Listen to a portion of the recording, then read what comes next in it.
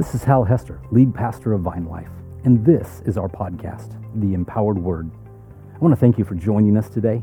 I hope this message inspires you, builds your faith, and gives you perspective on what God is doing in your life. Please enjoy the message. Good morning. Man, I love that intro. It's so cool. It was like a long series, and we got to use it for a long time, you know. Anyhow, and we will be continuing that series this morning, but good morning. Good to see you. I hope all is well in your world.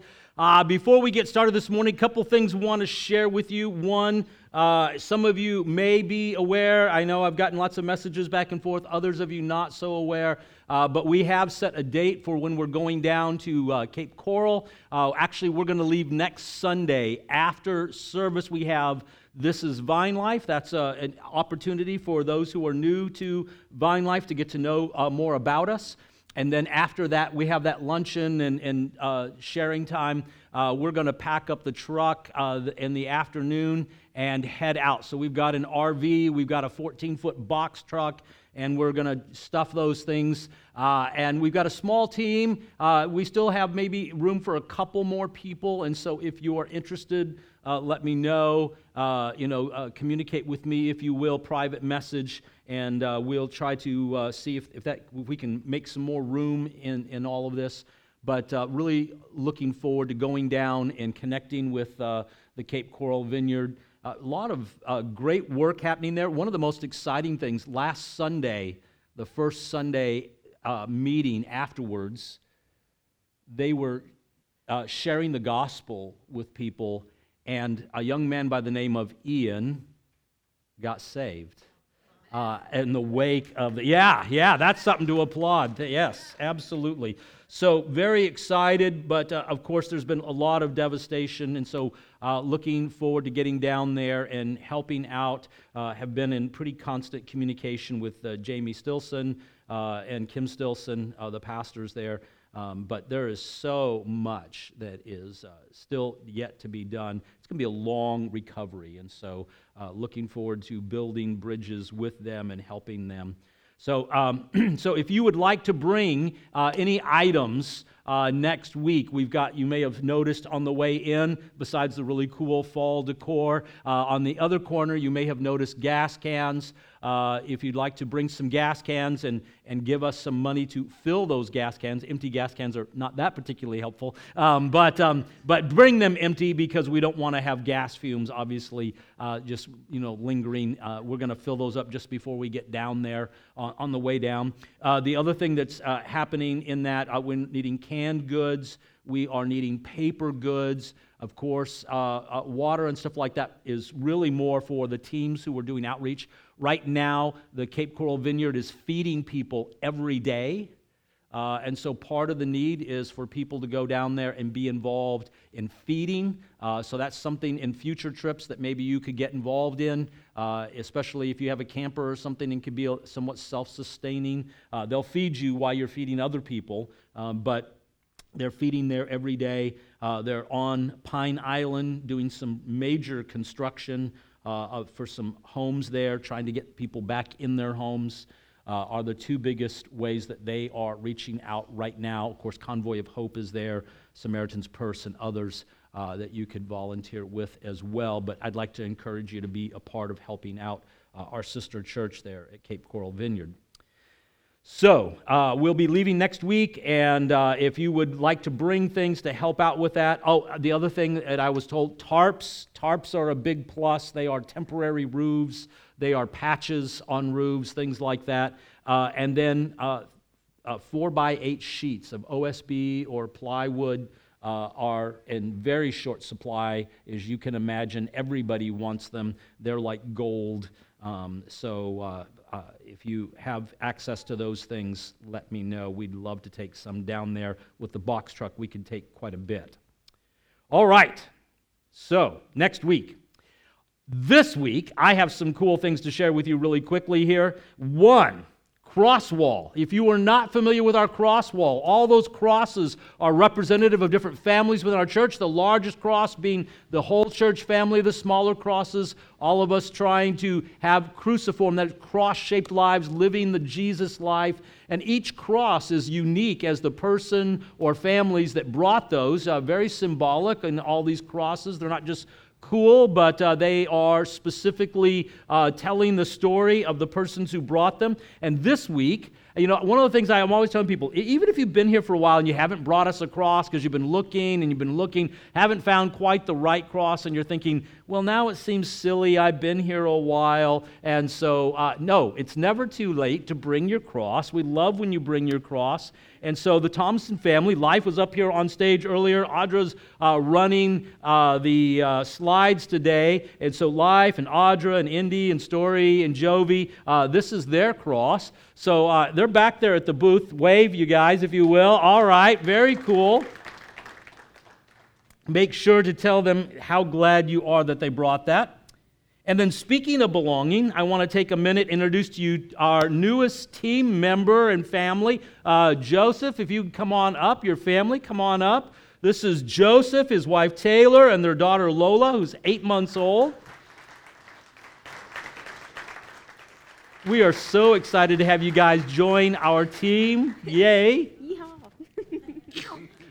Let's just take a moment. If you would, extend your hand in prayer toward them. Let's pray over them right now. And Father God, we just want to thank you for this addition to our church family here. We thank you that you not only brought us a staff member, but that you brought us a family who just is so excited to be here, loves what you're doing here. And so, Father, we pray that over them, that not only would they sense your blessing as they are ministering, but I pray, Lord, that they would feel knit together with our church family, that they would feel from the get-go a sense of belonging, a sense of being enfolded into the body. And so watch over them, fill them with your grace and your mercy. And Lord, I pray just many, many blessings on them as a family. In Jesus' name, amen. See, she's amen. She's saying it too. Thank you, guys. All right. Just a great morning, and I'm so excited because Texas put the major whoop on Oklahoma. Oh, I'm not supposed to say that out loud, am I? Yeah, I tell you, it was a banner day for the Orange. I'm telling you, okay. Back to the message. Just slipped out there. Anyhow, welcome back to another edition of the Transformation series, looking at the letter to the church in Rome. Now, throughout this series, we have been talking about the transformative power of the Holy Spirit. We began there in those first 4 chapters of looking at what it was about the old creation and how that revealed the heart, the character, the nature of God, that He is a good God, and yet we also see the effects of the fall, and we see that gap between the goodness of creation and what is happening in humanity and humankind, the fallenness, the need for redemption. And so even as we look at the things in creation, there are things about the creation that are crying out for redemption. When we look at things like hurricanes and tsunamis that bring massive destruction, when we look at earthquakes and storms of all kinds, when we look at some of the fallen things in nature and we look at those things and we go, what is that about the creation that so is in crying out that the whole earth is groaning as in the pains of childbirth, longing for redemption? And that's what actually chapter 8 is all about, is that the earth is groaning, the earth is waiting in expectation for the sons of God. That is for you and I as new creatures in Christ to be revealed, for that day in which every knee will bow and every tongue will confess that Jesus Christ is Lord, to the glory of the Father. All of creation is longing for that, even as you and I, and even sometimes as these earthly bodies are crying out to be completely redeemed, to be fully, healed and all of that. And yet, here's the thing, is that the kingdom of God is not just something that is far off, but it is present now. The new creation is not something that's just the coming, but it is also something that is present now as you and I, filled with the power of the Holy Spirit, are transformed and begin to live a kingdom life now. We begin to live an eternal life right here and now. When you and I receive Jesus Christ as our Lord and Savior, when we receive the Holy Spirit to dwell within us, the transformation process begins, and you and I are already new creations. And we can express that and live that out. And that's what chapters 9 through 12 are focused in on, is that transformative process. And then going from chapter 13 on, we're primarily bringing our humanity into our new role as the priest of God, sharing in that new creation and how that is expressed outwardly. Today we are in chapter 14. Last week, in chapter 13, the subject matter, I said then could be very controversial, and it was tough to preach about. You were very receptive. I was very excited about that. Heard lots of great things about that chapter. But here's the thing. Here in chapter 14, just like last week, is a tough subject matter. And this subject matter can be controversial, this time not because of outside influences on the church, but because of the very internal dynamics, the social dynamics inside the church over what is essentially disputable matters. Now, I will be honest, in 30-plus years of church ministry, I have never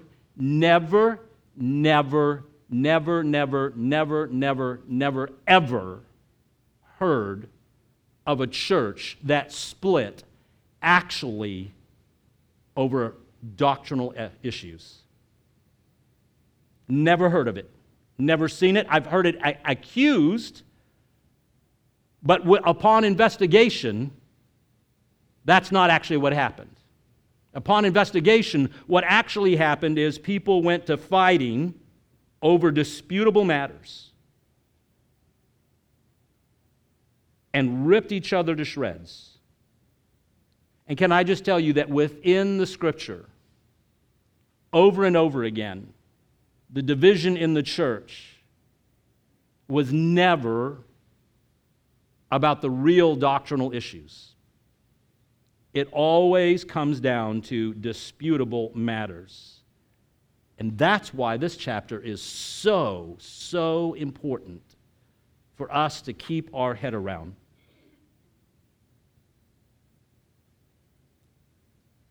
May the Lord have mercy on us as we attempt to understand this and then live it out as a church.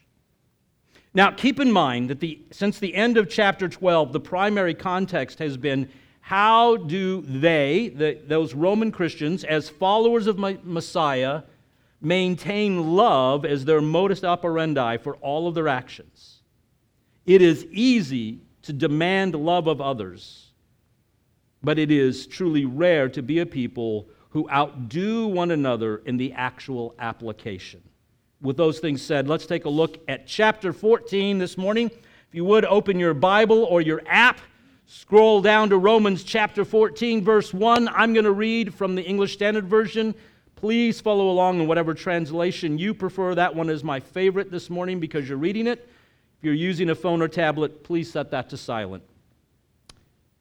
Romans 14:1, we read these words, "As for the one who is weak in faith, welcome him, but not to quarrel over opinions.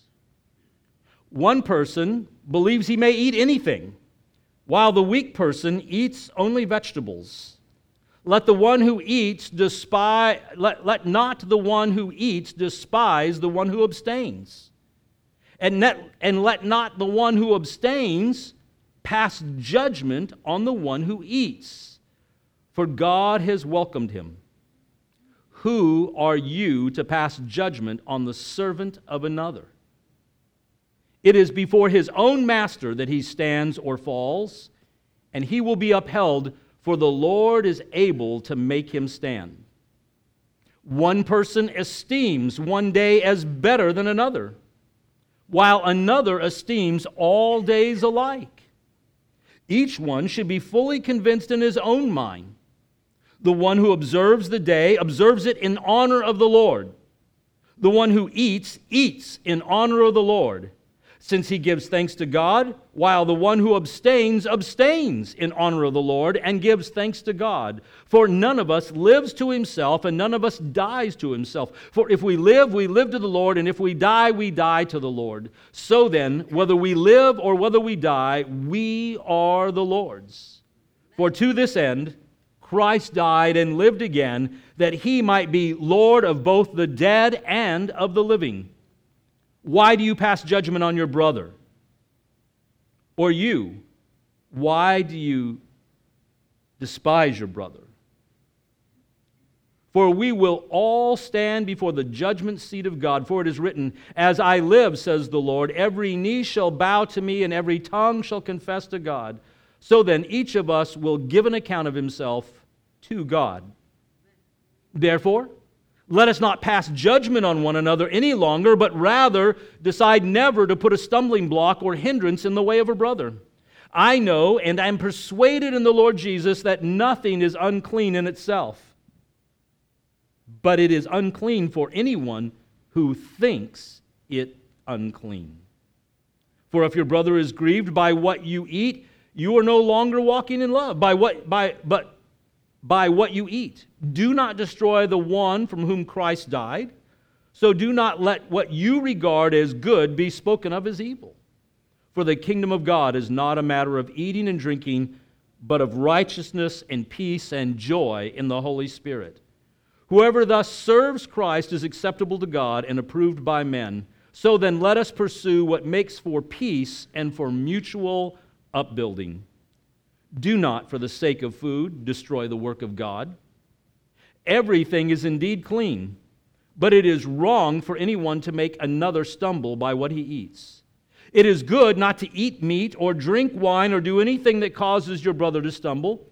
That faith that you have, keep between yourself and God, and blessed is the one who has no reason to pass judgment on himself for what he approves. But whoever has doubts is condemned if he eats, because the eating is not from faith.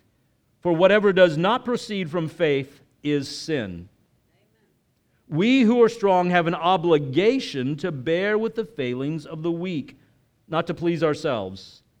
Let each of us please his neighbor for his good, to build him up. For Christ did not please himself, but as it is written, the reproaches of those who reproached you fell on me. For whatever was written in the former days was written for our instruction, that through endurance and through encouragement of the Scriptures we might have hope. May the God of endurance and encouragement grant to you to live in such harmony with one another, in accord with Christ Jesus, that together you may with one voice glorify the God and Father of our Lord Jesus Christ. Therefore, welcome one another as Christ has welcomed you for the glory of God. Blessed be the reading of God's holy word.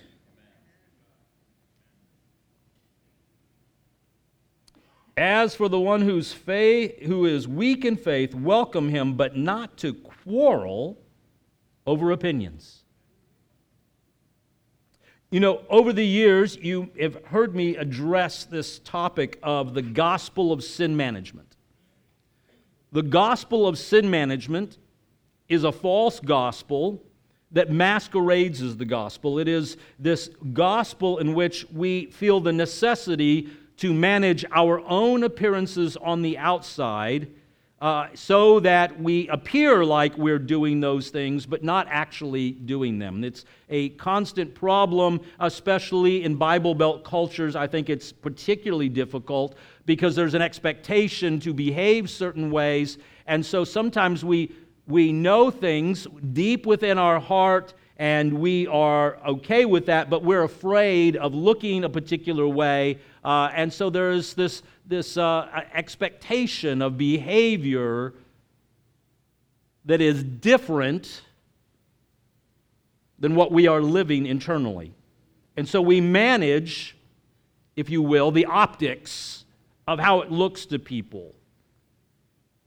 The other side of the gospel of sin management is sometimes people, because they cannot control themselves, have developed walls around things. In fact, it's a common practice going back to the Pharisees and talked about in things in some of the early writing for the Jews to talk about building a fence around the law in hopes that you would not violate the law. And so putting things out there to keep you from ever getting to that point. As long as I don't violate this, I can't violate that, is that the thought process. And so to build a fence around the law in the hopes that you wouldn't break the law.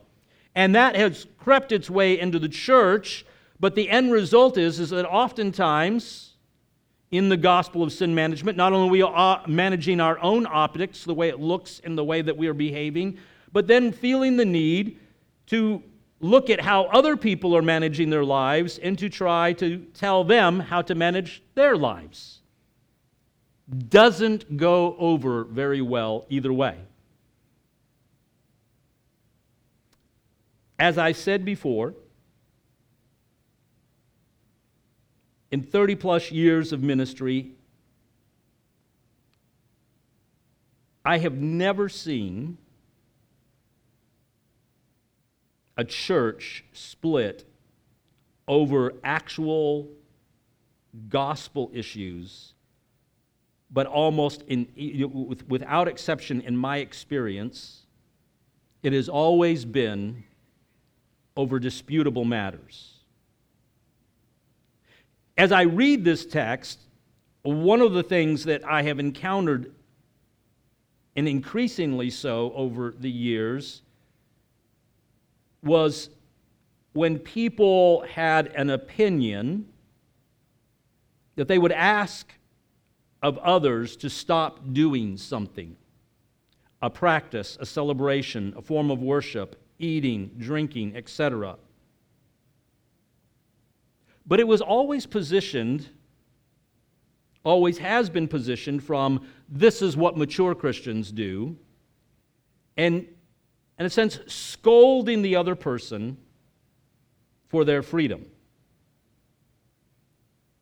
And yet, even as this passage has been many times weaponized in that discussion, I have yet never heard anyone who was weaponizing this passage say to the other person, well, if you don't stop doing that, I'm going to lose my faith in the Messiah and return to worshiping false gods. Never heard that argument made. That would be actually an application of the text. If you said, if you do those things, I'm just going to go back to my old manner of life and worshiping false gods and everything because this is really causing me to stumble that way. I have not yet heard that argument, not once. And yet, they were quick to use this passage to tell other people they have to stop doing whatever they're doing because it offended them, and they were going to stumble. It is incongruent to say, I'm going to stumble, and then to also say, I'm the stronger person. Hello? Hello?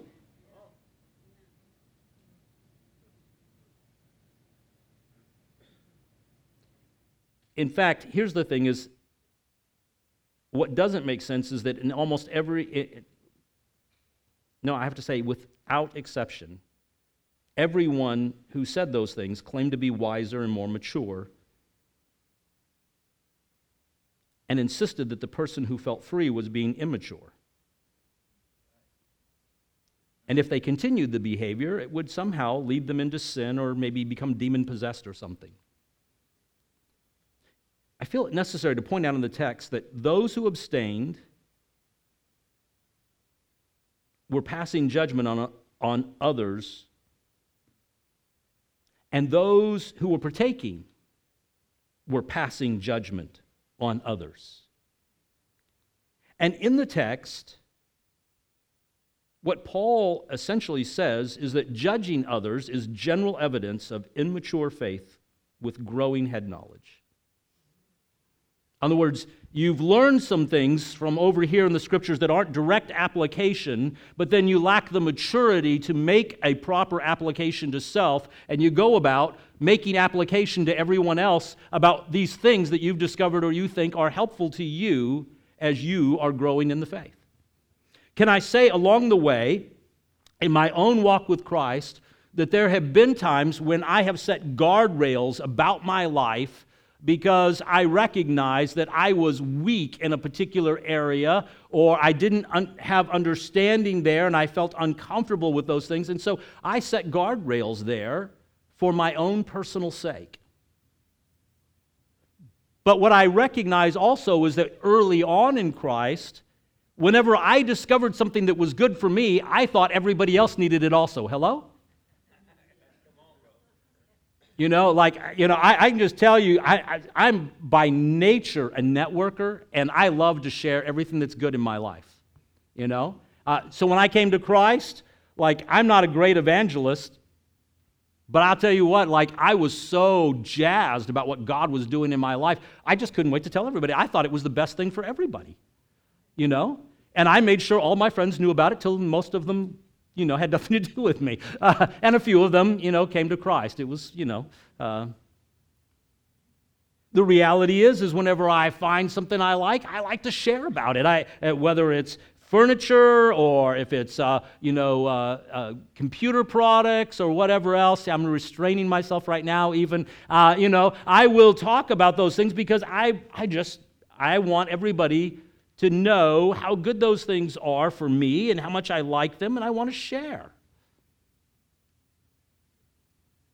But it is equally important that people be also able to share the things that have done well by them, that has strengthened them or encouraged them or made their life easier.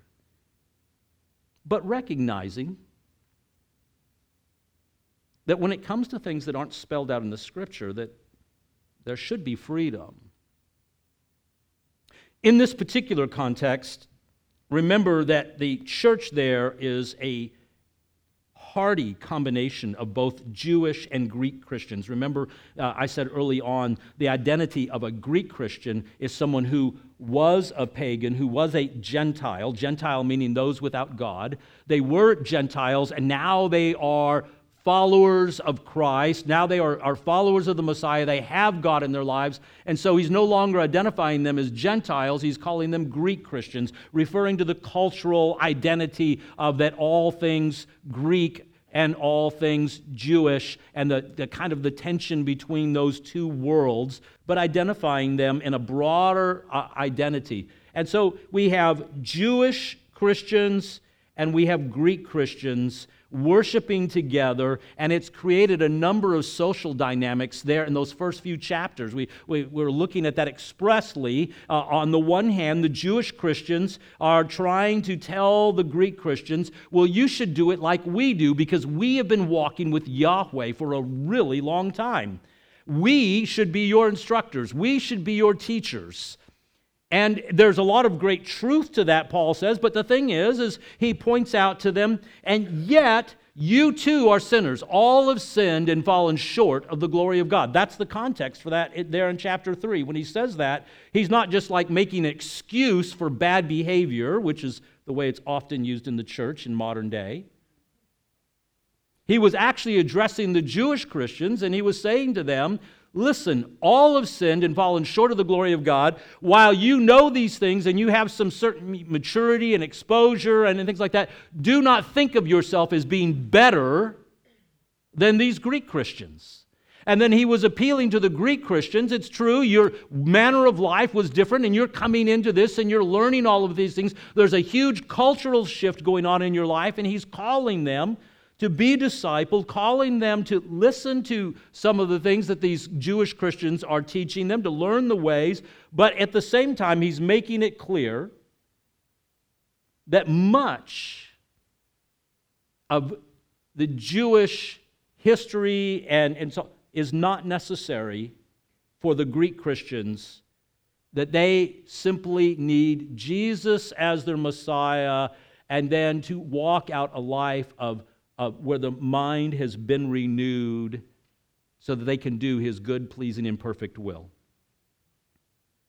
Nonetheless, we've got Jewish Christians in the church who are still very much walking out all of the cultural aspects of being Jews, and so they don't eat certain foods because they're not kosher.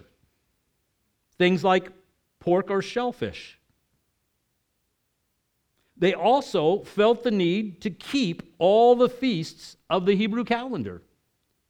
Some of the Greek, that is the non-Jewish Christians, joined them in that practice, and a few of those who began to keep the calendars and dietary restrictions came to a place where they began to impose those practices on everyone in the church, suggesting that everybody needed to do that because even though it wasn't demanded, it was probably better for them, i.e. a matter of opinion. Paul's critique early on in Romans, and again now in the letter, was that they were putting their trust in their identity as Jews rather than actually putting their trust in Messiah. And that it is not uncommon in both Jewish and Christian circles to view being different from the world as the highest value. Ever heard that preached?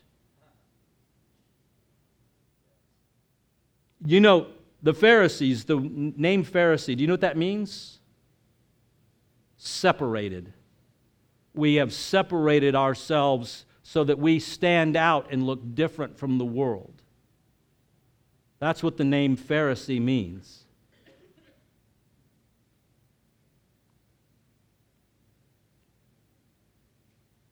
It's good to live a holy and distinct life.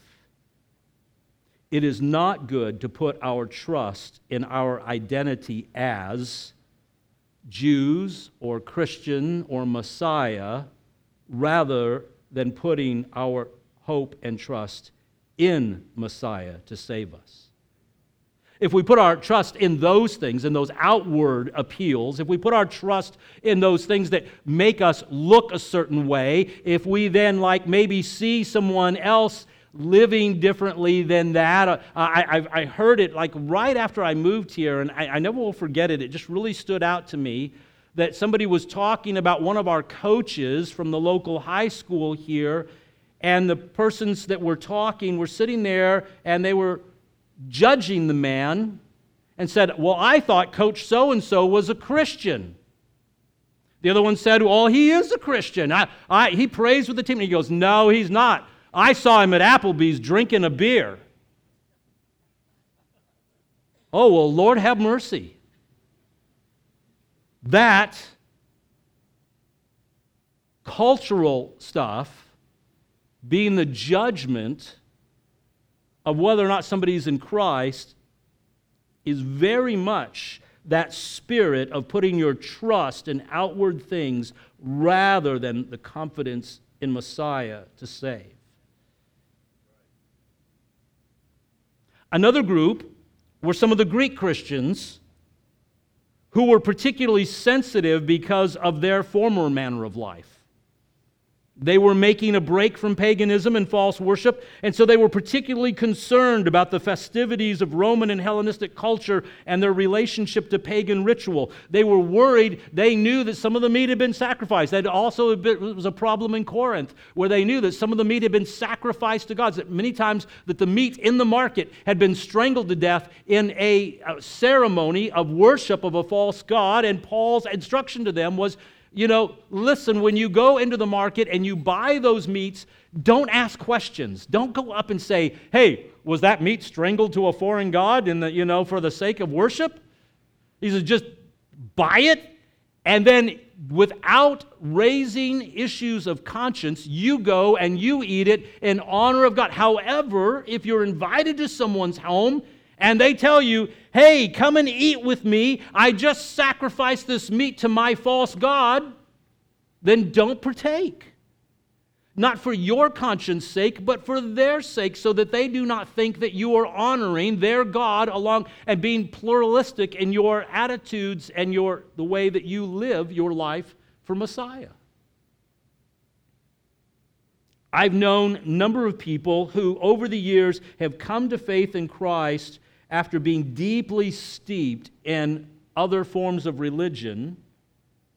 In particular, I can think of a couple of people who came out of witchcraft and sorcery, and when they became Christians, that some things that are Christian practices in terms of prayer and waiting on the Spirit of God, listening to the Lord, that it was very hard for them to enter into those things because they said it just felt too similar, because spiritual power is spiritual. Where do you think the source of all power comes from?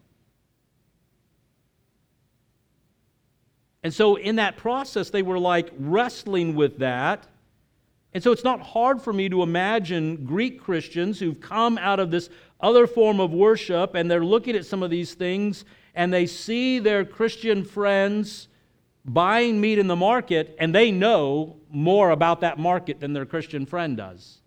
Well, I know that guy. I used to go to temple with him, and he would bring animals in and slaughter them in the name of that god. In the name of Artemis, or the name of, you name it. And so they had this, they knew in their heart of hearts some things about it, and they just felt very, very uncomfortable. They had a good reason for being so sensitive. Then we had the majority of the congregation, both Jew and Greek, who viewed both days and food as their freedom. They viewed God as all-powerful, and they were not afraid of demons. They were not afraid of false gods or anything else. But here was their problem. They lacked compassion for their fellow believers whom it did bother. And they became rather outspoken.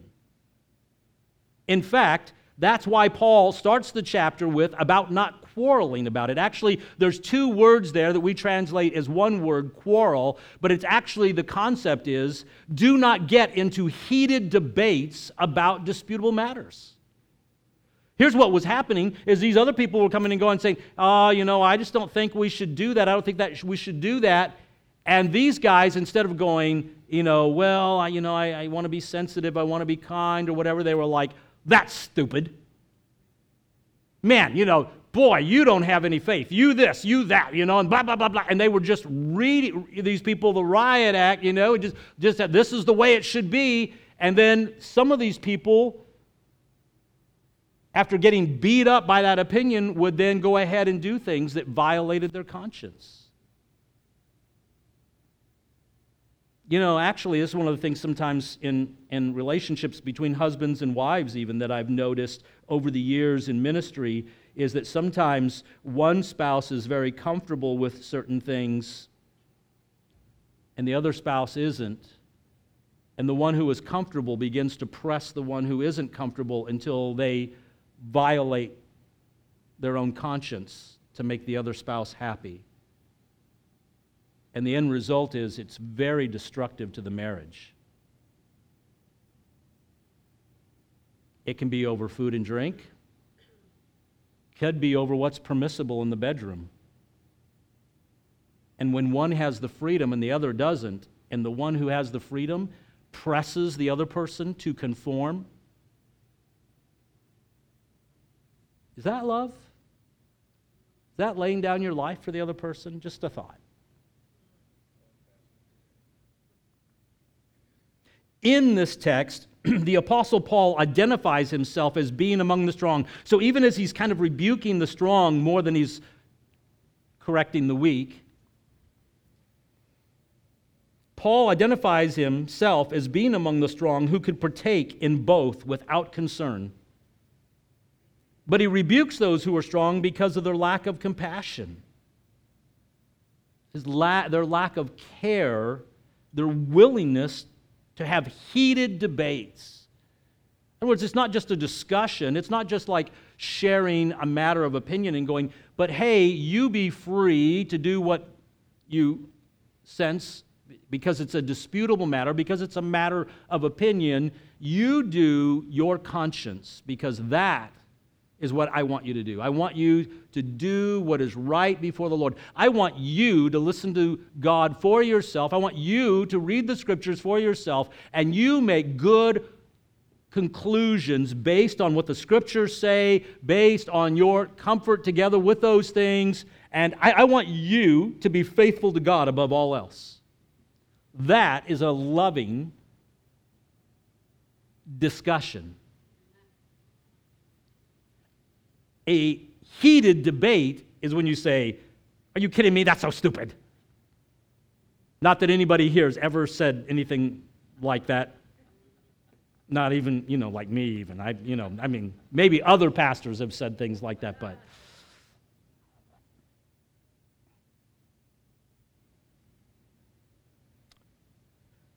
in response to the problem, Paul spends the majority of chapter 15 and the first part of chapter 15 focused on the importance of being compassionate and refusing to belittle those who are weak. Now, I would say, interesting enough, we kind of have the opposite problem in the Bible Belt church today. Over similar issues, I have heard these passages used, kind of weaponized, really, about things like food, drink, festivals, demanding that people give up their freedom so as not to cause others to stumble. And not once, as I said before, has anyone who wanted others to give up their freedom claimed to be weak or in danger of losing their faith in Messiah over it. Every time the claim was to be wiser and more mature. Here's what I want to say. Regardless of how you feel about the topic, when it's a disputable matter, Paul admonishes them to be gentle. Paul did not admonish them to give up their freedom. He said, don't do it in a way that hurts the other person. In other words, if it's your freedom to eat and drink, do not then invite somebody over to participate in food and drink that would be a problem for them. If it is about a festival and you think it's good to keep it and somebody else thinks it's not good to keep it, or you want to go to the festival and engage with the community around you, he says, fine, but don't drag the other person. Don't ask the other person to go into it. But he doesn't tell them that you have to get rid of your freedom. He said you need to have a heart of compassion for the other person. That's what brings me back to this whole thing of the gospel of sin management. I think sometimes unintentionally that's what we end up doing, is we put on a show for people to see, and then we're not authentic. And that's not helpful either, because then we create an impression that we are for things and believe in things that we do not. And so walking that out becomes this kind of difficult tension that can only be solved by being kind, compassionate, and caring about the other person. Where then we don't pretend to be something that we're not, pretend to hold ideas and things that we do not, but that we don't rub the other person's face in it either. If it's your freedom to eat and drink, then let it be your freedom to eat and drink. If in the process of purchasing that food and drink that you should come across the person whose faith is weak, please don't get up and pretend like it didn't happen. That propagates that kind of religiosity that the world calls hypocrisy. I would say at the same time, I would not say, well, hey, I know you don't really like this kind of stuff, but why don't you sit down and have a beer with me anyhow? That would be rude. But don't pretend. Right? Don't pretend. And the person that you come upon when you see them participating in things that you just don't feel comfortable with, don't feel the need to go over and make some snotty comment about their freedom. Hello? Like, if you don't like it, then when you finish paying for your meal, leave. But you don't have to go over and tell them how they're ruining their witness. Because I'll be honest, at that moment, what's ruining your witness is sitting in judgment of a brother instead of loving one another, right? This is how they will know that you are my disciples, in that you judge one another, talk bad about one another behind your backs, go up and confront them in a restaurant. Oh no, those aren't in the text, are they? Loving somebody in the middle of a disputable matter. Loving them, not making it an issue of fellowship. See, real maturity, as we look there at 15:1, he says, is outdoing one another and showing compassion for those whose faith is weak. Demanding that you do not quarrel over opinions. Paul identified real maturity not as the ability to agree on everything, uniformity, but rather the ability to disagree over those matters of opinion and still be kind, accepting one another, since it is a matter of opinion and not specifically Scripture. So then 14:13 says, do not pass judgment. If you are mature, as you claim, then you will not look down on those whom you disagree with. Think about some modern-day examples.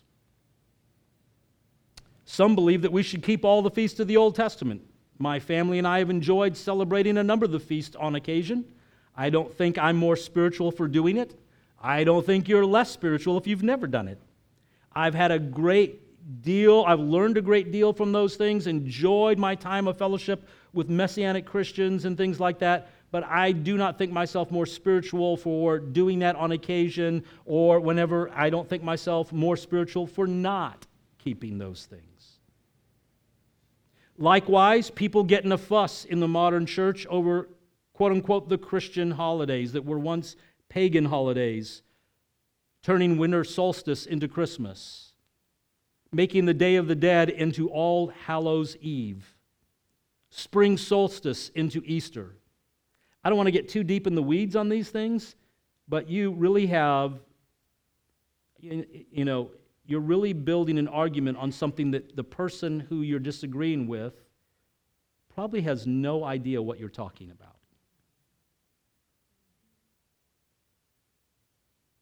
If you do and it bothers you, then don't celebrate them. I will be clear, only for the sake of teaching, but not for the sake of persuasion. I have no issue with any day, as long as it's under the Lord, just as Paul said. Now, as a church leadership, we've chosen to celebrate Christmas and Easter. We have stayed neutral on the other days in the calendar about that because because we do know that they are in greater dispute. But Christmas and Easter have a long history in the church, going back all the way to the first century. So really the arguments about those things having been one time pagan holidays, just remember, there were no holidays celebrating the birth of Christ or the resurrection until they made them. So it's really a matter of opinion. Food and drink. In the early church, this was tied to the issues of things being sacrificed to pagan gods or keeping the kosher diet. Today, there's been numerous things that have been added to the list. It was not until Dr. Benjamin Rush, one of the signers of the Declaration of Independence, wrote a tract in 1790 on the medical impact of alcohol that the church ever suggested that abstinence rather than self-control was more spiritual than the other. That's a fact of history. In fact, when the Puritans landed, you know what the first thing they did was?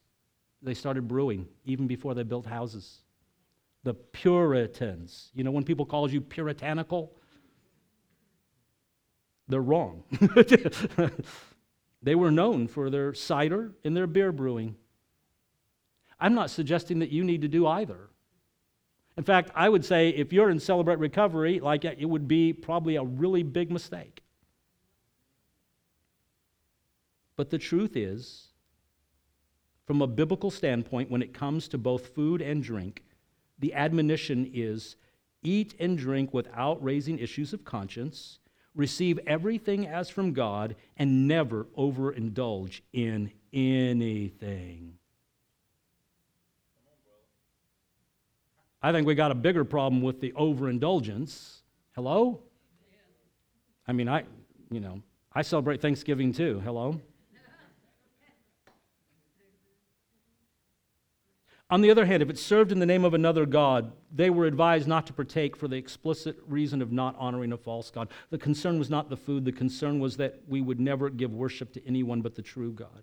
And in the case of eating food that could have been possibly offered to a false god, if it was a stumbling block to you because you then knew about it and you didn't want to eat or drink because you thought it was sinful in your conscience, then do not violate your conscience, because for you, that's sin.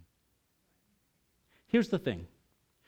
Over the years, I've held opinions at both ends of the spectrum on everything from holidays to food and drink. And my poor kids had to go on that ride. Today, I do not have any issues with food, drink, or holidays. But I want to stress, I am not saying that to push you in any direction. You do the research. You do what is right before the Lord. And I will honor both you and the Lord. I am not telling you this because I want to argue with you about your opinions. Likewise, I don't want you to argue with me about mine. I am tired of defending stuff like that. It is foolish to argue about stuff like that. Paul is clear. Let's not argue about disputable matters. I didn't come by my opinions lightly or uninformed. The information that you're going to share with me is not going to be something new. It's not because somebody didn't inform me about what you saw on YouTube. I respect your opinion, and I don't feel any need to change your opinion. That's why I tend to keep these things to myself, so that no one feels put upon to share my opinion as the pastor. But for that same reason, I ask you to do the same. Do not demand your own way. Paul made it clear, 1 Corinthians 13:5, love does not demand its own way. You can have your own way. I encourage you. Follow the Lord with all of your heart. You do what you believe is right before the Lord on those disputable matters. Now, when it comes to Scripture, no dispute. When it comes to Scripture, we stick with the Word of God. But whenever it comes to disputable matters, here's the thing, and let's be honest with ourselves. Our faith, your faith and mine, is very personal, isn't it? And the opinions that you and I hold on those disputable matters actually do matter to us. I hold my opinions on those things for good reasons. They are meaningful to me. They are convictions that I hold about the things that I don't have book, chapter, and verse for. They have meaning and purpose in my life to help keep me on the narrow path. And I love what my sister Carol Benefield said the other day. We were in class, and I thought this was so insightful. So I'm going to quote, it's not a direct quote, but I think she expressed it so succinctly. She said that the essence, of growing up in the Catholic Church and them telling her not to do some things served as guardrails for her life, which kept her from serious, potentially damaging sin. And her attitude was, thank God I had those guardrails, even though I learned freedom in the Holy Spirit as I grew and matured in the Lord. But those rules saved me from self-destructive behavior. I love that. I did the same thing. I hope that you do those things, that you put up guardrails in the places where you know you're weak. They might be guardrails over television. They might be guardrails over video games. They might be guardrails, all those things. Nothing said in the Scripture about any of those things. But maybe in the process of guarding your heart and mind, you don't participate in certain things because you know what they do to you, where they lead you. And so you put up guardrails.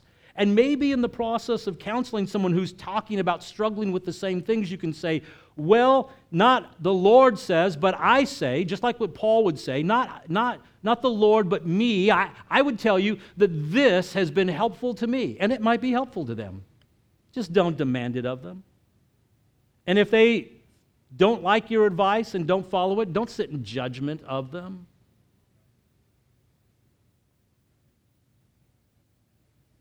Some of those guardrails that I had early on, I was telling some friends just the other night, when I first came to Christ, I took my entire album collection and I destroyed every album, some of them collector's albums and things like that. I don't know what was particularly all that evil about the Beach Boys, but can I just say, every album, man. And some of them were collector's items that I can't afford to replace today. They were like, $10 then, and they're like hundreds of dollars now. And I'm like, I wish I hadn't destroyed that one just because I like the artwork and whatever. But I don't think today that my listening to the Beach Boys is going to set me on the highway to hell. Or even a little AC/DC. If it had hold of my heart, that would be another story. But I can remember some things, some of the good things about my youth. They were there. And if you can't listen to those things, please don't. I promise not to get my album collection out when you come over.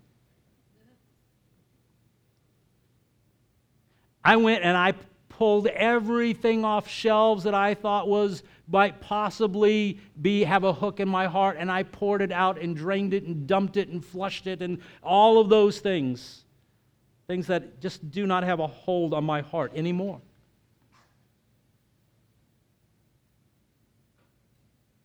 But those are not the guardrails I need in my life now. What I need are different guardrails altogether. I found out some things about myself along the way, like how much I like food. That's why I regularly fast. It's not about trying to keep the weight off, church. It's about me getting control of, because I like food. Hello? Yeah, I got a witness.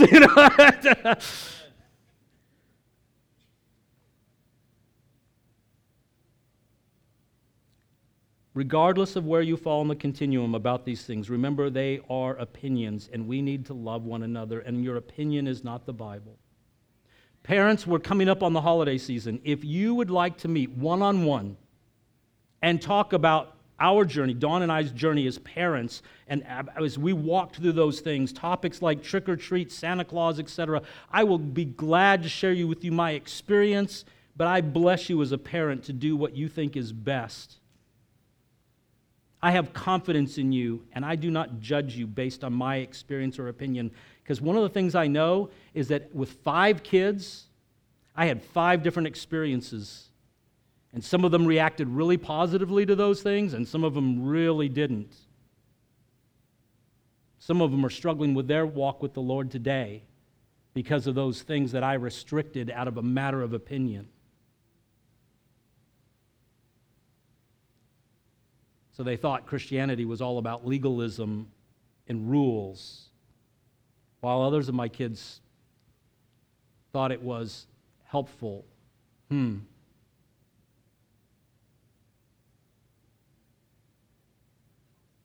As you interact with the world around you, you will discover that each and every one of us have a different response to liberty. And we ought to love one another in that liberty. Do not use it as a guise for evil, Do not use it as license to do sin, but be free. So if you've ever been crushed by the weight of opinion, specifically if you've ever been crushed by legalism in the church and it still weighs on you like PTSD of some sort, I want to invite you, would you stand today? And on the other end of the spectrum, if another person's liberty has led you into sin, let me invite you to stand also. So if that's either end of the spectrum, whether someone else's legalism crushed you emotionally, spiritually, or whether another person's liberty crushed you spiritually and has wounded you, let me invite you just to stand right now.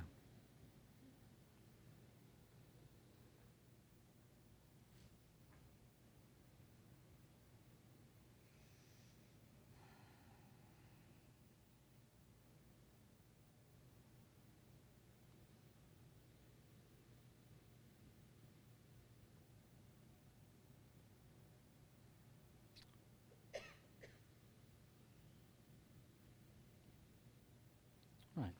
I ask some people to gather around my brother over there. And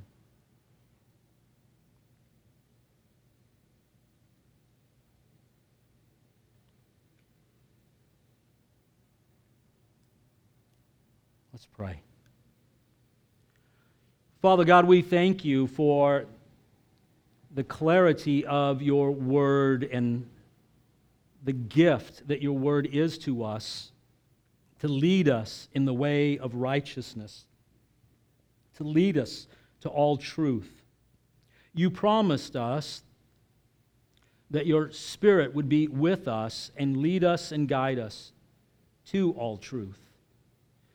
We're grateful that we have the witness in the Word, and we rest in the promise that your Word is true and right and gives life. But Lord, we also recognize that there are moments in time when beyond the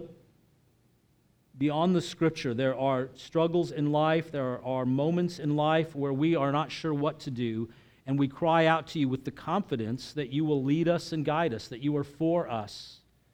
And so, Father, we pray that when we find ourselves in those moments, that we would trust you to lead us without feeling the need to impose anything on anyone else that the Scripture does not impose. That we would not make arguments from silence, that we would not make arguments from putting passages together in such a way that we create burdens and weights around people's necks that weigh them down, that destroy persons, nor would we invite them to do things that are destructive to them. But Lord, instead that we would love our brothers and sisters and believe in their ability to hear from you. We pray that you would give them strength. And I pray for those, whether they have been weighed down by someone else's legalism, or they have had their conscience violated by somebody's liberty, that you would bring healing to them, spiritually, emotionally, that you would heal the whole person. I pray even, Father, where the effects have had far-reaching implications for them physically, Lord, that you would bring healing to their bodies, renewal within, and strengthen them.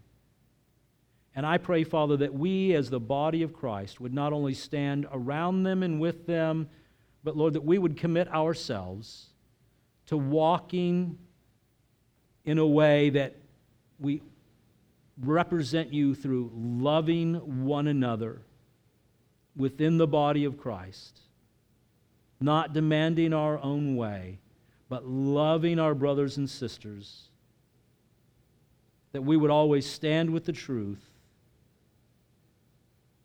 that we would always stand in a place of good conscience, but that we would never put burdens and loads on people that are not explicitly given in your word. Teach us to truly love one another now, we pray, in Jesus' name. Amen. As prayer team members, you go ahead and come on up. Let's stand together. If you have any other needs this morning in terms of prayer or anything, let me invite you to come on up and get some prayer with the prayer team members. Otherwise, let me encourage you to fellowship out in the lobby. Make sure and leave this area for prayer. And of course, if you got kids in kids' church, we've run over, and I'm sure they would like for you to come get your kids. So, Father, thank you for this morning. Thank you for our time together. Bless us as we go now out into the world to be your hands and feet. May the love of the Lord Jesus be made manifest in our hearts and in our lives in the way we treat one another and the world around us. And we pray in Jesus' name. Amen. God bless you. Have a great week. I hope you enjoyed our podcast today. If you did, there's two things you could do for me. First, subscribe to our channel. That way the most recent podcast will always be in your feed, ready when you are. And secondly, if this ministry has impacted you, would you help us to continue to reach others by clicking on the link in the description to give now? Until next time, thank you so much for listening to the Empowered Word.